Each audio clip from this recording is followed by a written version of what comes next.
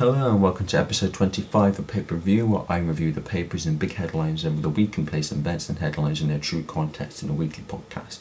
And I'm going to start this week with one of the big stories of the week, although it shouldn't be, for reasons I'll explain, is the protests surrounding the arrival of Donald Trump in the UK. This is in the Express. Trump protesters to descend on London, but US President will miss them, and this is why. Organisations and individuals are gathering together to prepare for 3 days packed with protests across London, but their voices will not be heard by Mr Trump, whose schedule sees him out of London for most of his stay in the UK. Both Mr Trump and his wife Melania are set to be in the capital for just a brief stay overnight at the US Embassy. The first demonstrations will start on Thursday, when the pair will land at Stansted Airport from Brussels, where Mr Trump has been attending a 2-day NATO summit. International charity Amnesty will unveil an anti-Trump banner with blood-red marking in the style of a horror movie near the US Embassy. But the protests will be lost on Mr Trump, with the US President to be taken to Oxfordshire for a lavish black-tie dinner at Blenheim Palace on that same day. And on Friday, when the organisation's Stop Trump coalition will lead thousands marching at the Together Against Trump protest through the streets of London, the US President will be miles away from the city. On the day, Mr Trump will have a working lunch with Theresa May at the Prime Minister's country residence Chequers, with the pair holding bilateral talks on a number of foreign policy issues. Mr Trump and his wife Melania will then have tea with the Queen at Windsor Castle. The Trumps will also pay an off-camera visit to a British defence site outside of London. The Stop Trump coalition demonstration, which could see as many as 50,000 people attending, will start outside the BBC building in Portland Place near Oxford Circus at 2 p.m. on Friday and will continue through Regent Street to end in Trafalgar Square, where a rally will be held between 5 and 7 p.m. A second, much debated protest will take place on the same day, when a giant orange inflatable balloon depicting Mr Trump as an angry baby holding a mobile phone will fly over the Houses of Parliament for 2 hours. Earlier this year, organiser Liane Murray launched a crowdfunder to pay for the project, reaching the £1,000 target in less than 24 hours. London Mayor Sadiq Khan later gave the go-ahead to let the balloon fly, attracting the harsh criticism of former UKIP leader Nigel Farage, who called the inflatable the biggest insult to a sitting US President ever.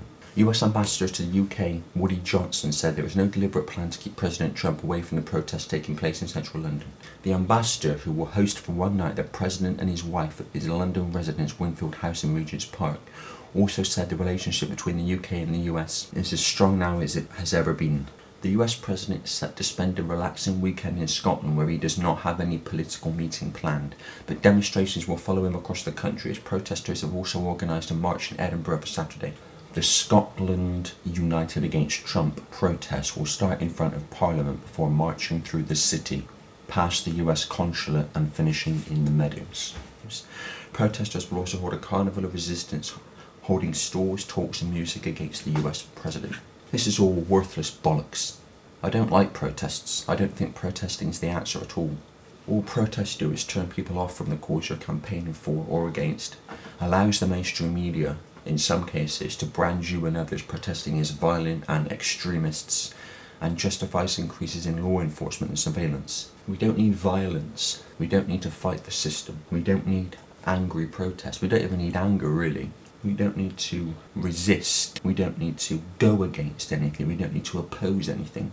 Because when you are against something, that tends to set up a friction against that which you are against. That doesn't help anyone or anything.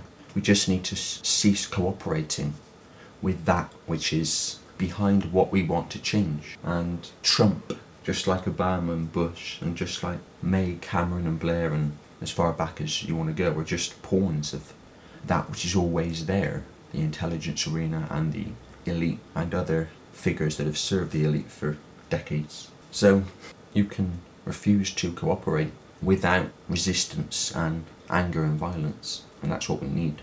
Protesting can sometimes work if it's peaceful and if it's done indefinitely until change happens, rather than protesting for a bit and then going home, as often happens. But Trump, even though many people don't like it, is US President, and it just shows how much contempt these people have for democracy, just like with the Brexit vote.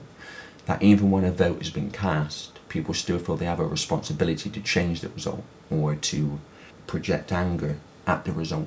I can understand people having a problem with it when the results came in and Trump was officially elected, but this is months after now. What is the protesting and anger going to change? Nothing.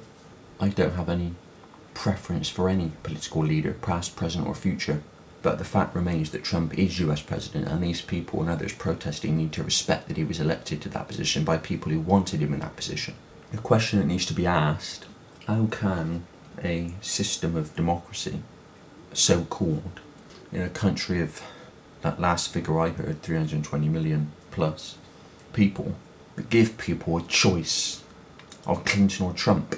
When you look into the background of the Clintons, especially Hillary Clinton alone, her actions in the State Department over the years is enough to call into question the image that she projects rather than the real Hillary Clinton. But anyone who looks into the background of the Clintons, even a little bit, would see that she's not the figure that she portrays herself to be. Certainly not the figure that the progressive or regressive left, the feminists, see her to be. So the question should be, how can a system in a country of more than 320 million people give people a choice of Clinton or Trump? That's the big question. And even though people may or may not agree with it, Trump is the candidate that got elected. And while all this is going on, all this protesting against Trump, you've got simultaneously democracy being eroded in Westminster and Europe with the betrayal of Brexit. You've got free speech and free expression being deleted, and increasing censorship of alternative information and news being driven largely through Silicon Valley and massively through political correctness. And you've got the end of humanity as we know it largely being driven from the Pentagon, DARPA, the technological development arm of the Pentagon, and the intelligence arena, and playing out again through Silicon Valley. I go into the latter in episode 11. Trump is a massive diversion, and the idea that some people believed in during Trump's election campaign, and probably still now, even after the outrageous bombing of Syria on no justification whatsoever, some people believe that Trump is against the system, he's anti-establishment and the establishment, when he's perfect for the establishment and the elite. Not least because he's a diversion from what really matters, and also you've got a perfect figure for divide and rule. We're seeing divide and rule constantly. Divide and rule recently against men and women because of sexual harassment being brought to the fore in the aftermath of the Harvey Weinstein scandal, and of course genuine sexual harassment should be highlighted, but what you've got is genuine sexual harassment being exploited. You've got divide and rule between political affiliations between Clinton and Trump. You've got divide and rule between Trump lovers and Trump haters, and while all this is going on, the end of humanity as we know it is being rolled out through Silicon Valley, and free speech and freedom of expression, without which there can be no other freedom, by the way, is being eroded by the hour.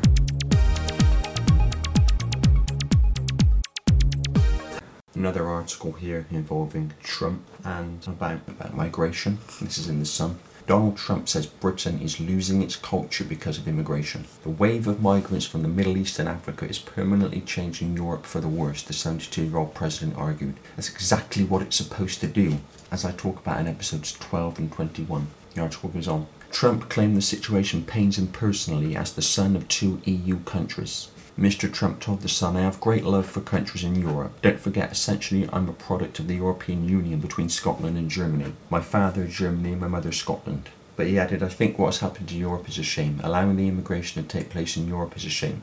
I think it changed the fabric of Europe, and unless you act very quickly, it's never going to be what it was, and I don't mean that in a positive way. That's exactly what they want to do, Trump goes on to say. So I think allowing millions and millions of people to come to Europe is very, very sad. I think you're losing your culture. Look around, you go through certain areas that didn't exist 10 or 15 years ago. Mr. Trump made tackling illegal US immigration one of the planks of his 2016 election campaign. Interestingly, in the same article, it says, Theresa May must listen to her generals and hike defence spending to keep the special relationship intact, said Mr. Trump.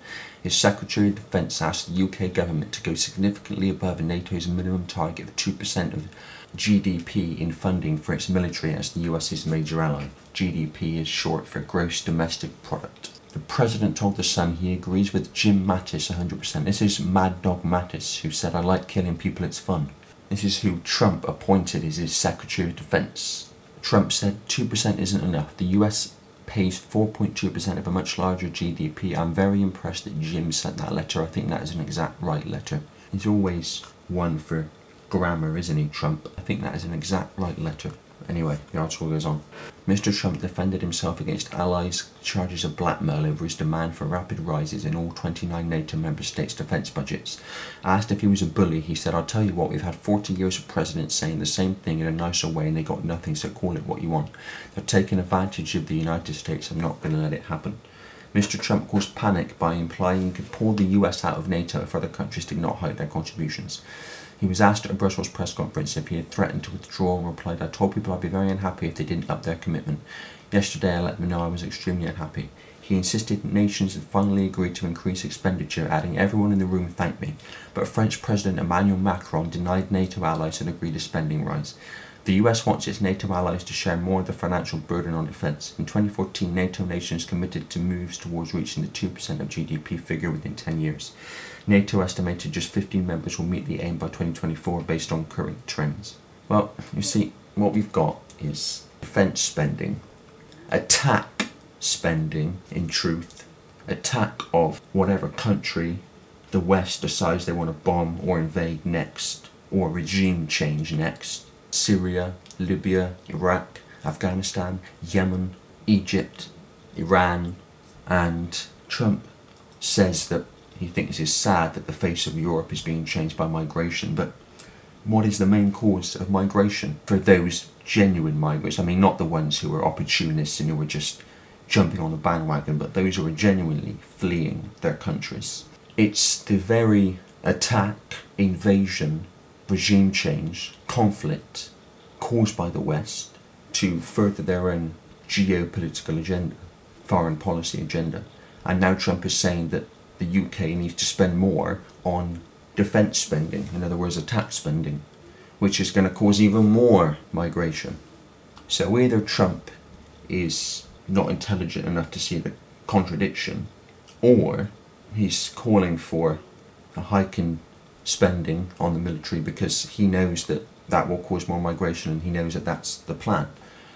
I don't know which of those two it is, but it doesn't really matter anyway, because the end result is what matters, and that end result is more migration and effects on the indigenous population and countries that migrants are pouring into that I talk about in episode 21.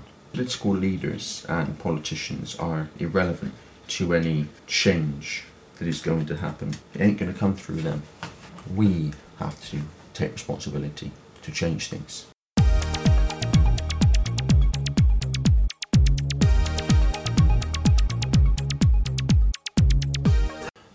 Article here about Russia again, more demonisation of Russia. This is in the Daily Mail. Russia is now a threat to British way of life, says Defence Chief, as he warns that nation's 70-year-long holiday from history is over and military needs to change fundamentally. The new head of the armed forces has warned that Britain's 70-year-long holiday from history may be over. General Sir Nicholas Carter said the military needed to change fundamentally in order to keep up with new threats, including fake news, cyber attacks and assaults on our energy infrastructure. None of which, by the way, Russia has ever been proved to have done. The article goes on. The chief of the defence staff, who took on the role last month, said the rules-based system that has assured our stability and prosperity since 1945 is now at risk of being overturned. In the past 3 years, threats have diversified, proliferated and intensified rather more rapidly than we anticipated, he admitted. He said, "Our adversaries, including Russia," well, they're not adversaries at all, "have become masters at exploiting the seams between peace and war, and Britain needs to up its game or risk defeat." See, this is the hypocrisy we get whenever they seek to demonise any nation or group. I call it moral outrage for hire. Condemn when it suits you and then do exactly what you're condemning others for when it suits you. They talk about Russia being masters at exploiting the seams between peace and war. When Britain and America invented the game, they're not just masters at it, they invented it. And they're still doing it today, but people who don't bother to question what they're told will just believe that statement from this general because he's a general, so it must be true, without seeing the glaring hypocrisy. The article goes on. Speaking at the Air Power Conference at Savoy Place, central London, he said, "Fail to change now when our adversaries, slowly but surely, will overcome us. They will erode and finally overturn the democratic rules-based, stable system under which we have all lived comfortably for nigh on 3 generations. Democratic? What, like Brexit, you mean? That kind of democracy. Moral outrage for hire. The article goes on. He says, I fear our 70-year-long holiday from history may well be over, and we all have a job to do to fix it. We are at, I think, a paradigm shift in the character of conflict. We need to change the way we do things fundamentally.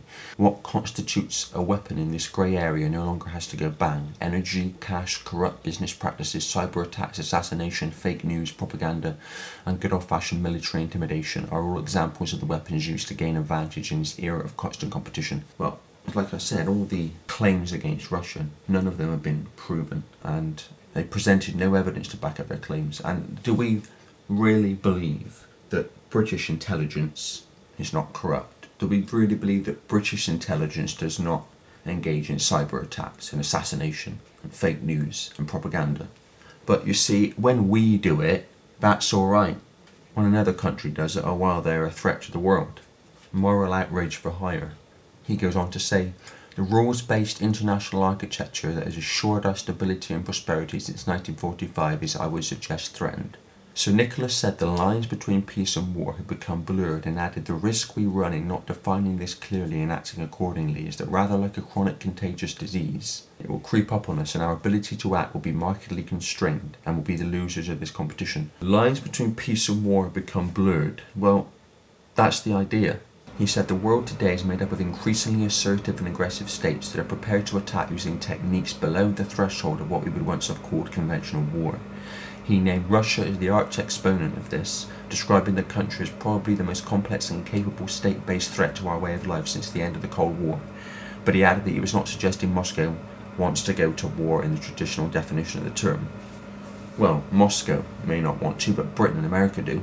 That's the reason for all this demonization of Russia, is to justify a conflict with Russia. He said that in the past 2 years, Russia has shifted towards using cyber subversion and coercion, as well as sophisticated use of smear campaigns of fake news. Sir Nicholas encouraged creative thinking to modernize the armed forces, adding it's not about matching strength with strength, but thinking about how to outmaneuver him by threatening his vulnerabilities, by holding what he cares about at risk, and by thinking laterally and asymmetrically. Well, creative thinking is not something I would ascribe to the military, personally, anyway. Either this guy has bought the propaganda himself about Russia, that they're a dangerous enemy that wants a conflict with the West, when actually the reality is the opposite, or he knows the game plan and so he's calling for it and trying to persuade the people that Russia really is a dangerous threat because he's a general and he must know. Either way, we're seeing, yet again, more demonization of Russia. The plan is for a massive global conflict involving Russia, China, Iran, and the West, to which they can then say, because of all this conflict, we need a world government and world army to stop this ever happening again, even though they engineered it into being in the first place. This world government would be the unelected bureaucrats in the Hunger Games society that I talk about in episode 4. Take the structure of the European Union in relation to that and play it out globally, and that's basically the structure you're looking at. And the unions would be the means through which the world government would dictate to the parts of the world relevant to each union, or a mega-region as is designed, because countries are designed to be broken up into regions, mega-cities, smart cities. And now we're going into the transhumanism agenda, which I talk about in episode 11. This is the connection. This is what the mainstream media doesn't see, the connections. And this is how this story connects with the story I read out earlier about the doctor who says gender is decided at birth. And a mainstream journalist would look at this story and look at the story about the doctor and see no connection whatsoever. They'd see them as totally unconnected, because one's about a doctor talking about gender, the other one's about Britain's military force and Russia. No connection. But there is, because of the reasons I've explained today and in episode 11. In terms of the world government, we already have a de facto version of the world government called the International Community, which is nothing more than Britain, America, Israel, and one or two others. And we have a de facto world army called NATO. They just want to make it official, and through that more wide-reaching. The official excuse for the world government and world army will be that it will be a world government with power to stop another massive conflict, the world united, and a world army to stop conflict. They won't tell you that international law, the phrase that keeps being used, is code for global dictatorship, and any nation or group who don't play ball and or don't want to surrender their lives to the orders of the world government will be targeted by the World Army. On the orders of the world government, they want a global government military dictatorship structure, and this is why they've got commands in different parts of the world, like CENTCOM, CENTCOM, PACOM, PACOM. These are all part of creating this government military dictatorship structure. It's all about control, because at the end of the day, that's what the whole global agenda is about. Control and the manipulation of perception.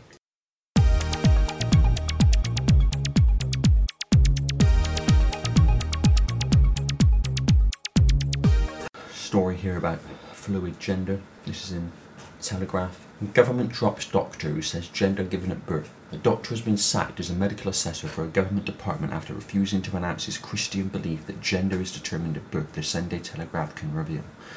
Dr. David Mackroth has worked for 26 years as an NHS doctor but was told he could not be employed as a Department for Work and Pensions Disability Assessor if he refused to identify patients as being of a sex that they did not see themselves as. The 55-year-old father of four believes sex is genetic and biological, so established at birth. He now claims his right to freedom of speech has been denied and he has been classed unfit to work for the department because of his religious convictions. You see, now this is what I've said before, this is the political correctness pyramid. We're told that people's religious convictions should be respected, and they should. But when you're talking about transgender or fluid gender, because of the power they have through political correctness, then the idea of respecting people's religious convictions, all that goes out the window, because transgender means more to the elite's agenda than someone's religious beliefs. Even though religion has served the elite and still does to a very large extent over many years since religions were created.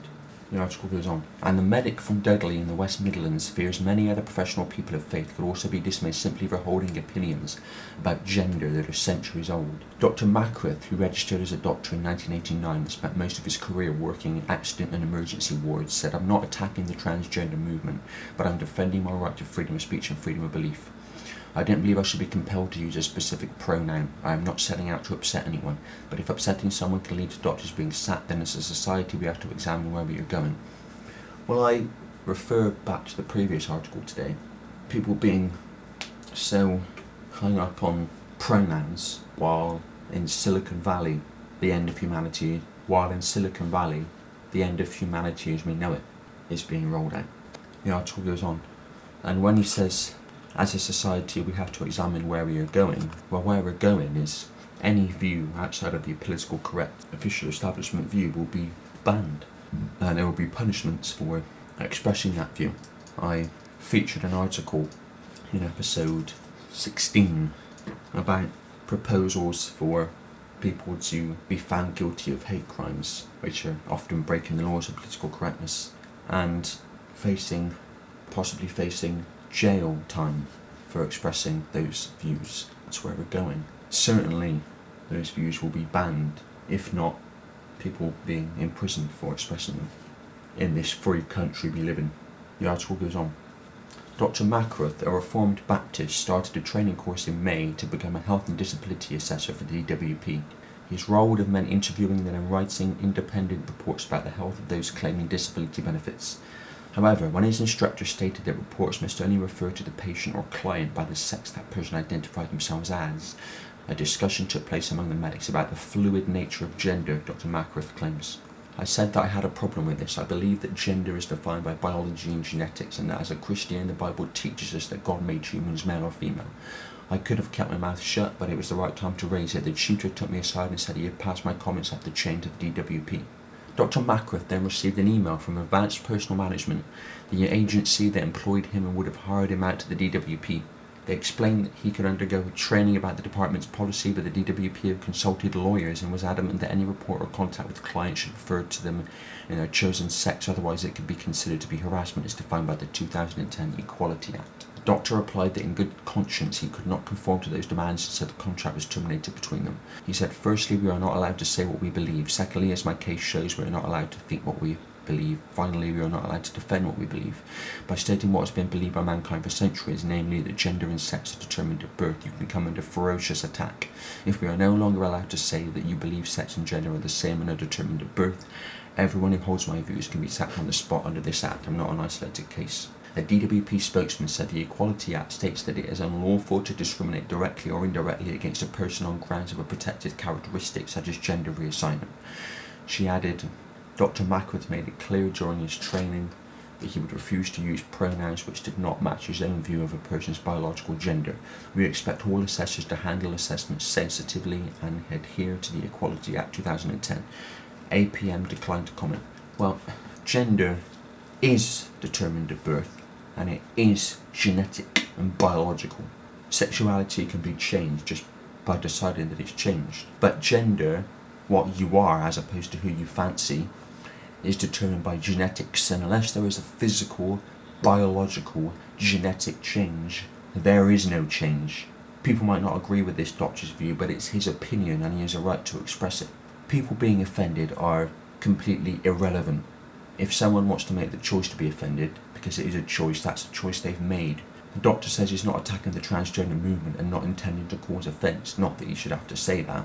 So it's his opinion, and the reason no criticism or even just questioning of transgender and fluid gender is allowed under political correctness is because political correctness is a cover for the truth of elite agendas. I don't agree with discrimination of any kind, but there's a difference between genuine discrimination and someone's opinion. Political correctness is there to exploit genuine discrimination to cover up the truth of elite agendas like transgender. I've talked in episode 8 about transgender and fluid gender and where it's leading, and where it's leading is why political correctness exists. Because they know if there was open discussion and debate about transgender and fluid gender, people would have a very different view of fluid gender, and that's why they use political correctness to cover up that truth.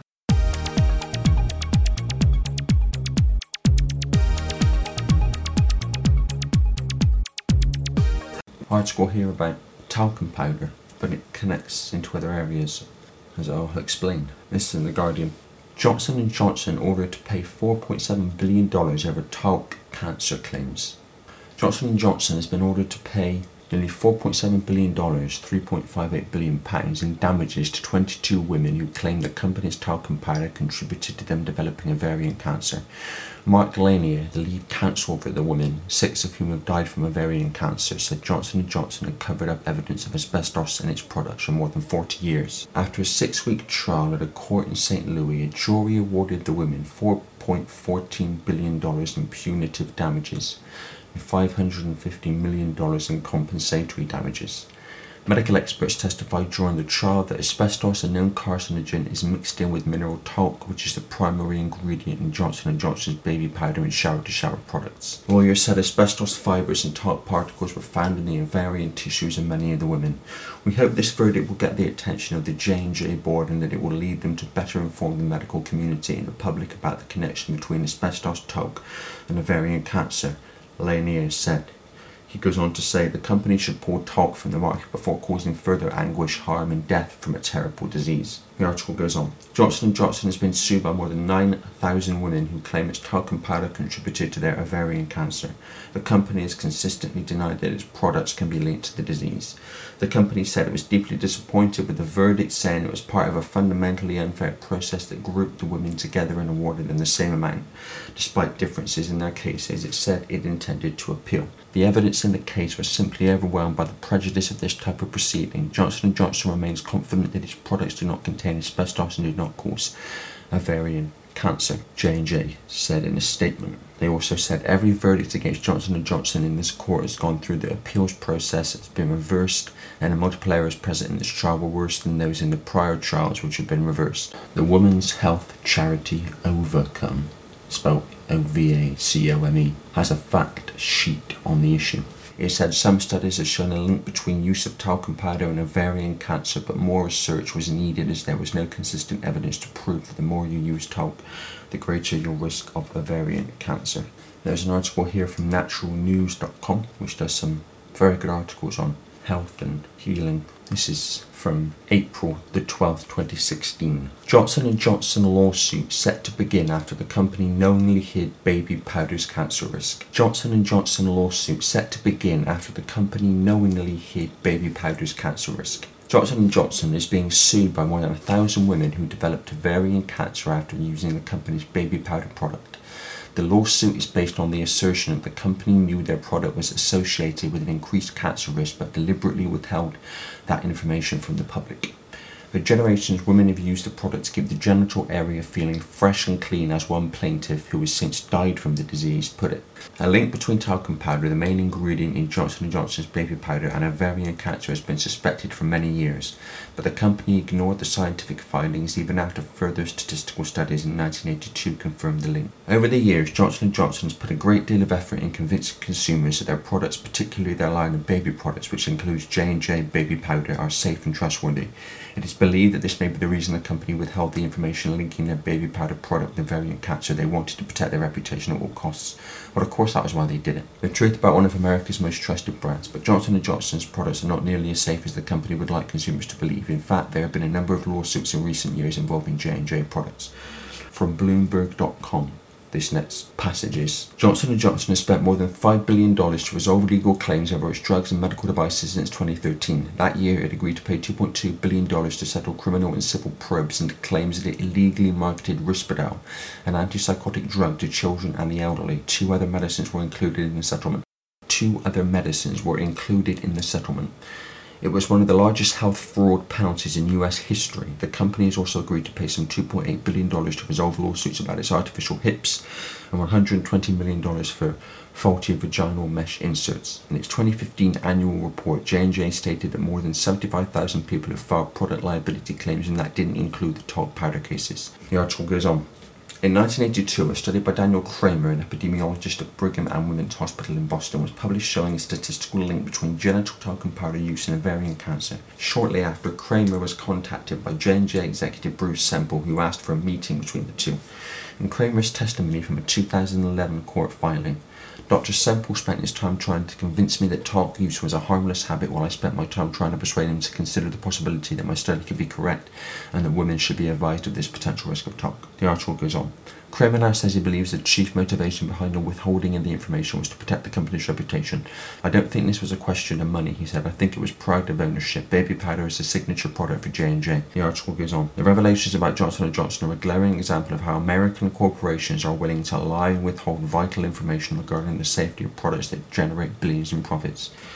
Well, yes, but corporations around the world are the same. That's the point. And the mega corporations, others as well, but the mega corporations are owned by the elite, and they are just vehicles for introducing the elite's agenda in their area of operation. So whether it's talcum powder, whether it's what passes for food with McDonald's, whether it's what passes for a beverage with Coca-Cola, whether it's an energy company introducing and pushing smart meters, or an internet company pushing 5G Wi-Fi, which I talk about in episode 8. And I talk about smart meters in episodes 1 and 17. Whether it's Monsanto pushing genetic modification of food and crops, I talk about that in episode 20. They're just vehicles for the elite's agenda. Just as political leaders are vehicles to introduce into government and into law the elite's agenda, so too are corporations vehicles for the elite's agenda. And this is one reason why, as I've said before, the idea is for corporations to run everything, and we're moving there more and more all the time. They want an end to business of all sizes. They just want giant corporations to run everything. And if you don't like the way the giant corporation is treating you as an employee of the corporation, then tough, because you won't have anywhere else to go, because all there will be is corporations. That's the bigger picture behind a story like this. See, the mainstream media would look at this, as it has with the first article I read out, and just see it as a story about talcum powder. But when you understand the context and connections, and that's what pay-per-view is all about, that's why I do it, suddenly the panorama comes into view. What the mainstream media does is look at everything through a telescope, the wrong end of the telescope, and thus it can only see the subject it's focusing on in isolation. But if you understand the context and connections, you can see the bigger picture, and that's what pay-per-view is all about. The article goes on.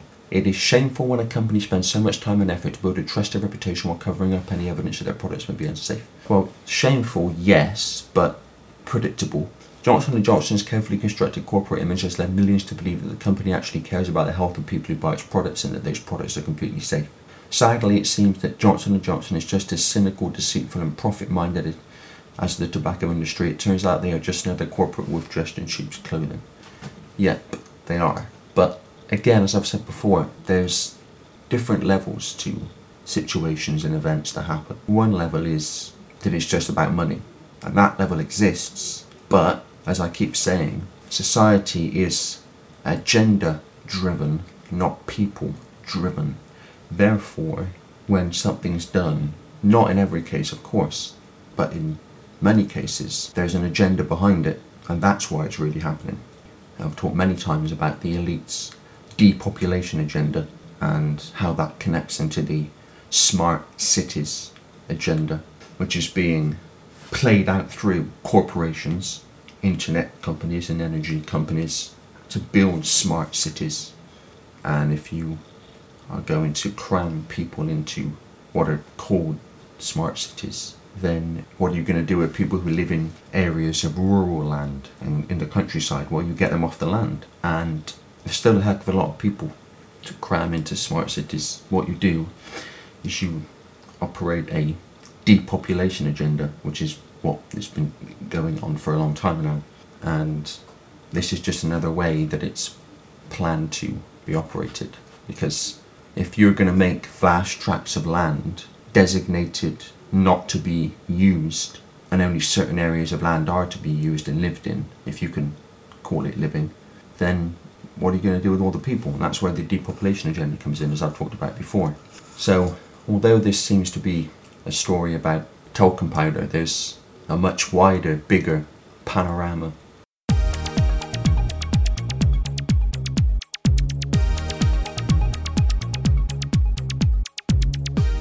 Article here about toxins. This is in the Daily Mail.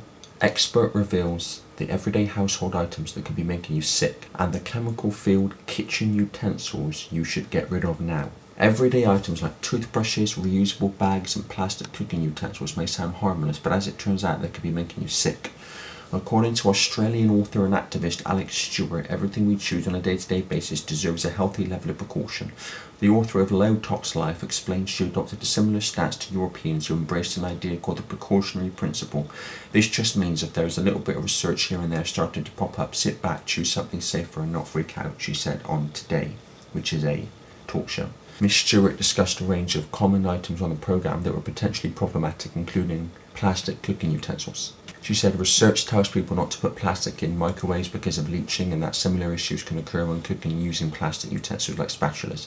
Plastic utensils are the biggest thing to ditch. Switch to stainless steel, switch to wood, she said. While many Australians are now opting for reusable bags to cart their groceries, these too may prove harmful. Ms. Stewart said mould could become a problem with the bags if they became damp and were then put into a dark cupboard. Her advice was to definitely give the bags a good wash every couple of weeks, but she was quick to praise the efforts of Australians in moving towards using less plastic. The humble toothbrush also came under fire for being an environmental concern. Ms. Stewart said part of the issue was that on average Australians were throwing out 13 million toothbrushes every year. Her larger concern was landfill and damage to the environment as a result. She advised people to consider buying bamboo toothbrushes instead because the bristles could be easily removed while the handle itself could be composted. Writing on her blog, Ms. Stewart spoke about the problem of Teflon, the non-stick coating that's commonly found on many household appliances. Teflon hides in many places, and while experts say the off-gassing only occurs on high heat and with misuse, its bioaccumulation danger is one absolutely not to ignore. The article goes on. At high temperatures, Teflon is known to give off a blend of 15 types of toxic particles and gases. She recommends when choosing cookware such as frying pans, woks and saucepans to opt for stainless, cast iron or enamel. It has been estimated that the particles in Teflon will take about 4.4 million years to break down, she wrote. She goes on to say that we're not feeling the effects now, but picture the accumulation of billions of people using these products for 100 years in our oceans inside us. Well, I personally would say that the effects are going to be seen a lot sooner than that and are being seen, but of course when someone's affected by toxins that they don't know are toxins and they get ill, they're never going to trace it back to the toxin, are they? They're never going to know that that's what caused it. So they could be saying, oh, this doing me no harm, when it has, but they won't know that.